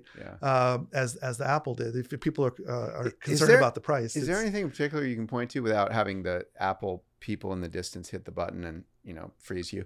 Can you say anything about like specifically what you worked on at all, or? Sure. And then actually, my LinkedIn is fairly explicit on this. I think what my official title was Senior Manager in charge of experience prototyping. And so very similar to what I did at Microsoft and at Amazon as well, is that whenever you start a new project, before it's even been approved, you need to build the demos that show you what it's going to be like.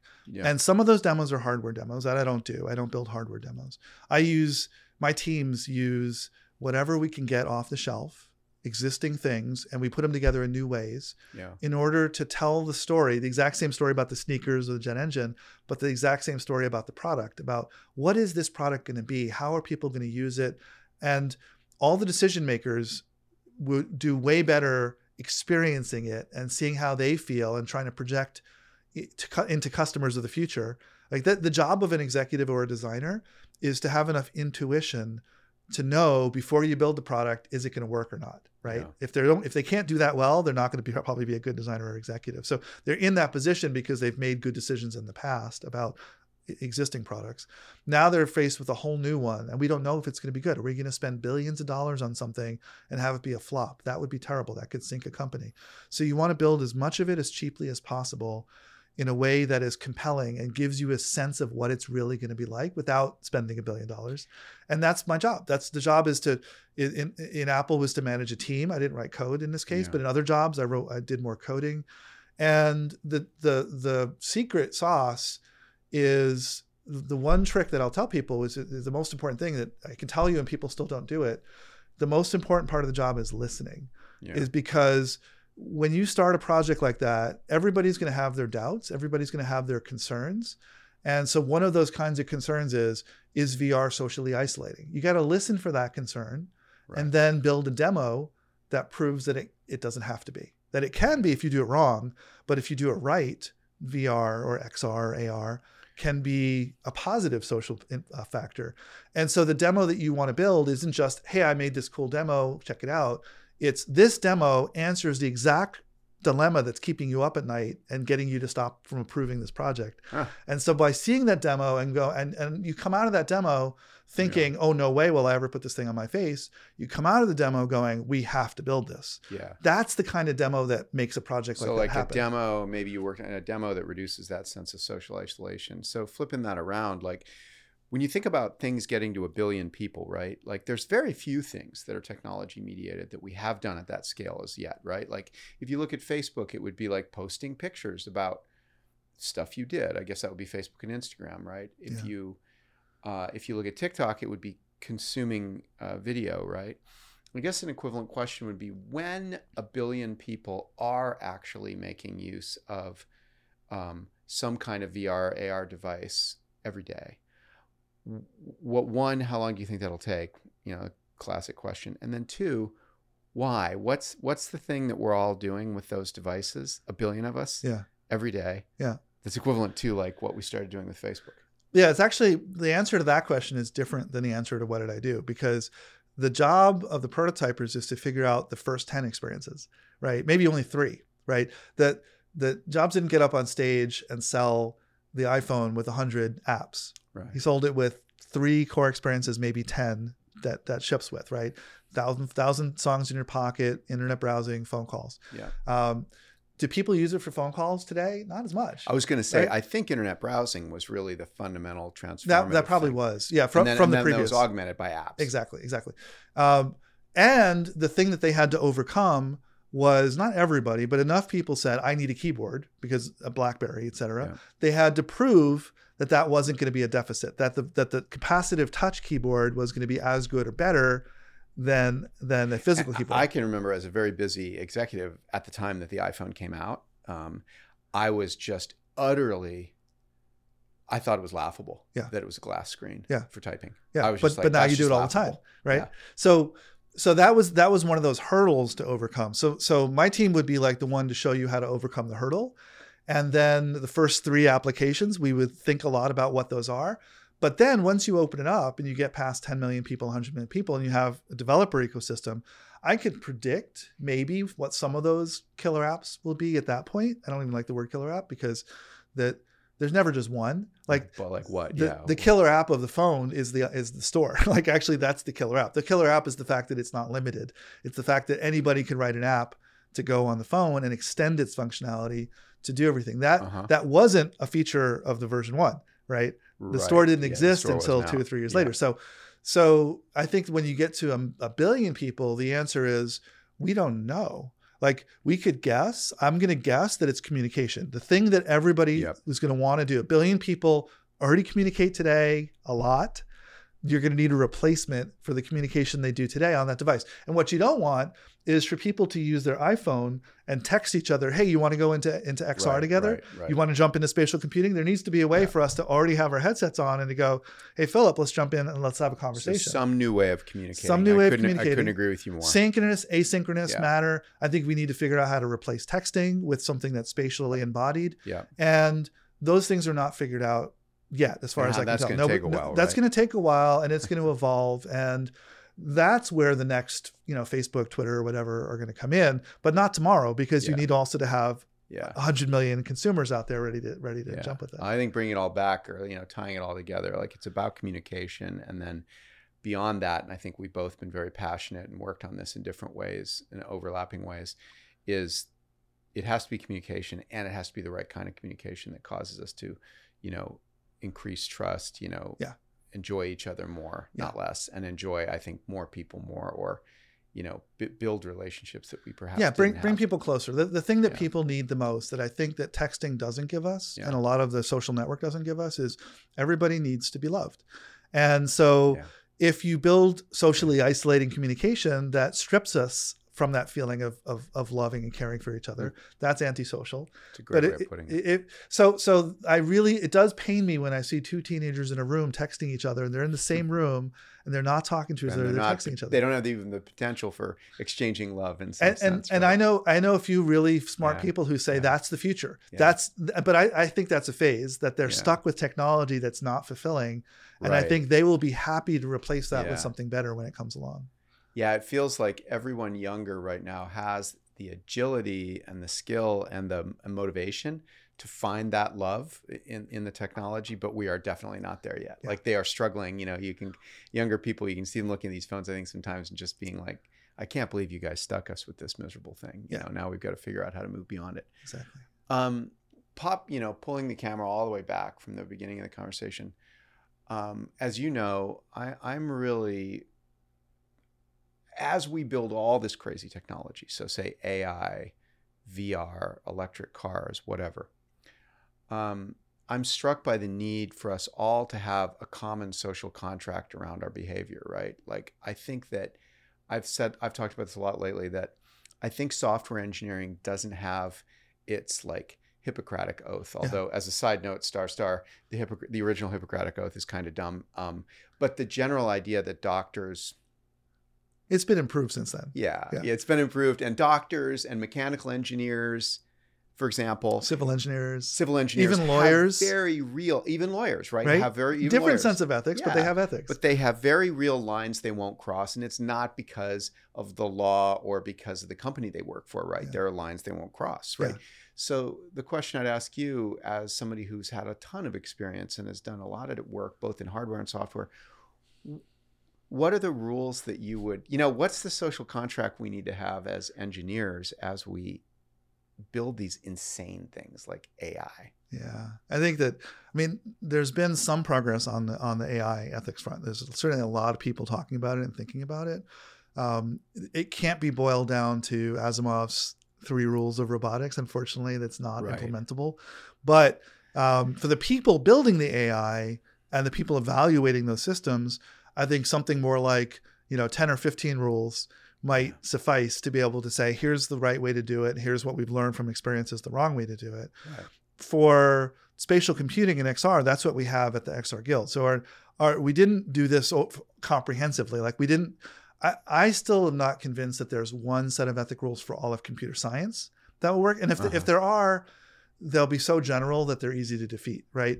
If I were to simply say, don't harm people, don't be evil. What does it mean? I mean, I don't think the ad tech companies wouldn't say they're harming people. They think they're doing a benefit by giving you a targeted ad, but I would disagree. And I can explain why they're not benefiting people, but they would disagree with me. So the goal there's rooms in which there are perhaps different social contracts for engineers. So I would be perfectly happy if a company that was in ad tech would at least be really clear about their principles, like even if they were different from mine, so that we can analyze them and not just pretend that they're all the same. So I think the world is one in which we have multiple sets of ethical principles. Yeah. And we developed a set that works for a number of people working in spatial computing that says, this is a pretty good set of principles. If I think about this in my design decisions daily as I code or build or PM a project, it's kind of like the Constitution in the sense that whenever there's ambiguity, I can go back and look at the principles and say, what did we mean by this? How does it apply to this emergent new situation that we never thought about? And that helps me give me some guidance as to what to do. It also gives me all the experience of 30, 40, 50 years of people trying these things and failing. Those are baked in to the ethical principles. Ethics is a lot of just history. Ethics is just a lot of, we learned what we did wrong, so let's not do that again. I don't know if this one resonates for you, but listening to what you said, I think you mentioned ad tech, but I think there's a pattern that I've seen. Maybe I'm too optimistic, but I've seen it emerge a little bit. I've even heard people, I think at Facebook say this, where that idea of this data can never leave the device kind of idea, right? Yeah. That's kind of an ethical principle, right? Yeah. This data. That's a constitution. Constitutionally, it's my data. Yeah. It doesn't get sent. They haven't quite gotten to the point of saying it's my data. They've at least said I can control the data, but certainly once it's in the public space, they consider the cloud public. Yeah. Once it's out in that space, all bets are off. I lose all control of it. So the more that we can keep it on our personal devices, the more control we have over it. And so that becomes one of those bedrock principles. Absolutely. It does feel like privacy and data privacy is at the core of what so many of us are talking about. I mean, you have people like Cory Doctorow talking about it from very different and amazing angles, right? But we're all kind of wrangling with this idea of data privacy and how unknowingly, how subtle the harm can be if we violate that privacy, right? Even if we mean well. That seems like one. Cory and I would agree on almost everything except how effective the tech is. I think that he argues that Facebook benefits from people thinking that this technology can actually influence minds and get you to buy things because then they get more ad dollars. So they've never tried to dispel. They've never come up and said, our tech doesn't really work that well. We honestly can't convince people that ads actually make any difference whatsoever. They'll never say that because that's their bread and butter right now.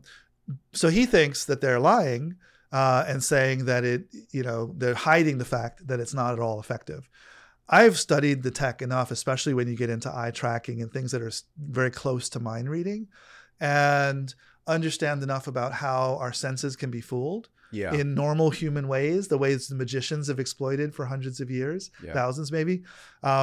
If you know any of the tricks of magic, humans are exploitable. Yeah. And to the extent that the technology uses those same tricks, which a lot of advertising does, we are exploitable. And what's at risk here is not that they'll know my birthday or know how big my feet are, or anything that I consider personal. The risk is that whatever information they have, they can use to push my buttons. And so what's at risk is cognitive liberty. It's really, this is one of the Bill of Rights that I wish had been written differently. In addition to the Second Amendment, I wish that the Third and Fourth Amendment had been written in a way that it made the context explicit. Why was it wrong for the new Americas to say that soldiers can't be quartered in our house? It isn't because of the expense of quartering a soldier in your house. It's because if you were a revolutionary and you had a British soldier staying upstairs, they would find you out and you would probably get killed. And so it's a kind of mental privacy that people had the sanctity of their homes to express their disdain for the British Empire without being tattled on. And that's what the technology is doing to us now. It's basically for government purposes of governments that are authoritarian. It's calling out their enemies to them that they can then deal with physically. And for ad tech companies, it's telling us in which ways are we susceptible to manipulation so that they can come in and push our buttons and trigger us in a way that is predictable, testable. It's just like a Skinner box.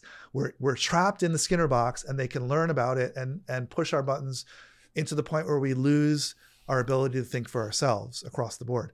And that's when you start seeing politics abusing this so that people can get themselves elected. They have for years, but it's just been such a gross, ineffective manipulation that political ads are so bad that nobody worries about them. But as soon as you can target somebody to say, abortion is your hot issue, so I'm going to show Hillary Clinton being the opposite of you so that you will vote against Hillary Clinton no matter what else you know, no matter what your best interest is, you will vote against her.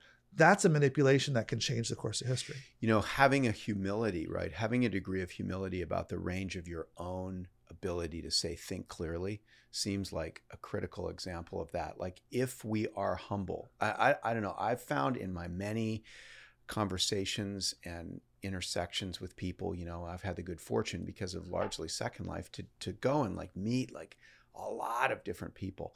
And I found that I think there is a real razor there to apply, which is the people that just are so have no humility, right? Believe that they can do anything and they can understand anything and they can be objective under any conditions.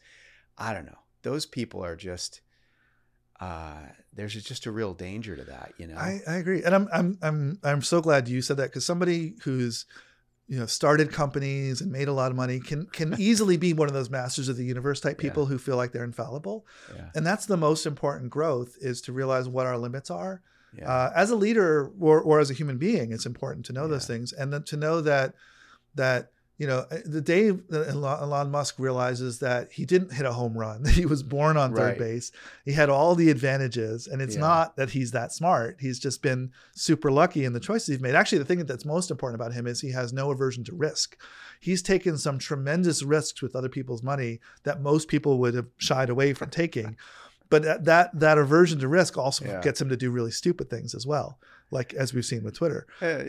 So you're in a much better position as a leader to have the introspection and humility to know that about yourself. And it's something I've struggled with as well. If I, you know, some of my early companies, if I had stayed in those companies, I'd be super rich, right? I'm not doing poorly, but I would have, you know, hundreds of millions of dollars based on the stock I had in some of those early companies if I had just stuck with it. And I could have been on that road, but I would have never learned. I would have never had the beatings that I needed in life to be able to actually go, am I doing something wrong? So let me rethink this. You wouldn't jump in it, you know, in closing, you wouldn't jump in a time machine and edit your life. You'd take it as it's been, regardless of the opportunity for greater. I think the only thing I would have done differently is I would have said, I took risks early on. I took a lot of risks, even joining my first startup, et cetera. But I would have probably told myself, you know, on the dating front, don't spend your time waiting for the right person. Like, that was a stupid decision on my part. Date, actually go meet everybody, because you need the skills you're going to get from being beaten up by bad dating in order to be a better human for the time where you do find the person that you really want to be with. I didn't get that till late, and I wish I could have got those years back. What an amazing closing thought, right? Like, have the humility and have the curiosity to date. And I guess you can kind of say that broadly and apply that to so many different things, right? Try things. Don't work at one company, or, you know, literally date different people, but take risks, even if you think that the chances of success are low, as long as it's not going to cripple you, as long as it's not going to put you in the poorhouse, that it's okay to take those risks, especially when you're younger, because that's what it's for. That's what youth is for, is messing up. So it's good to feel like you're still doing it, though, you know, like you're still doing a lot of different things and taking risks, and I think helping out people a lot. So appreciate that. It's good to have you doing that. It's good to have you on here. It's been great to talk. Thank you. It's been super fun. Cool.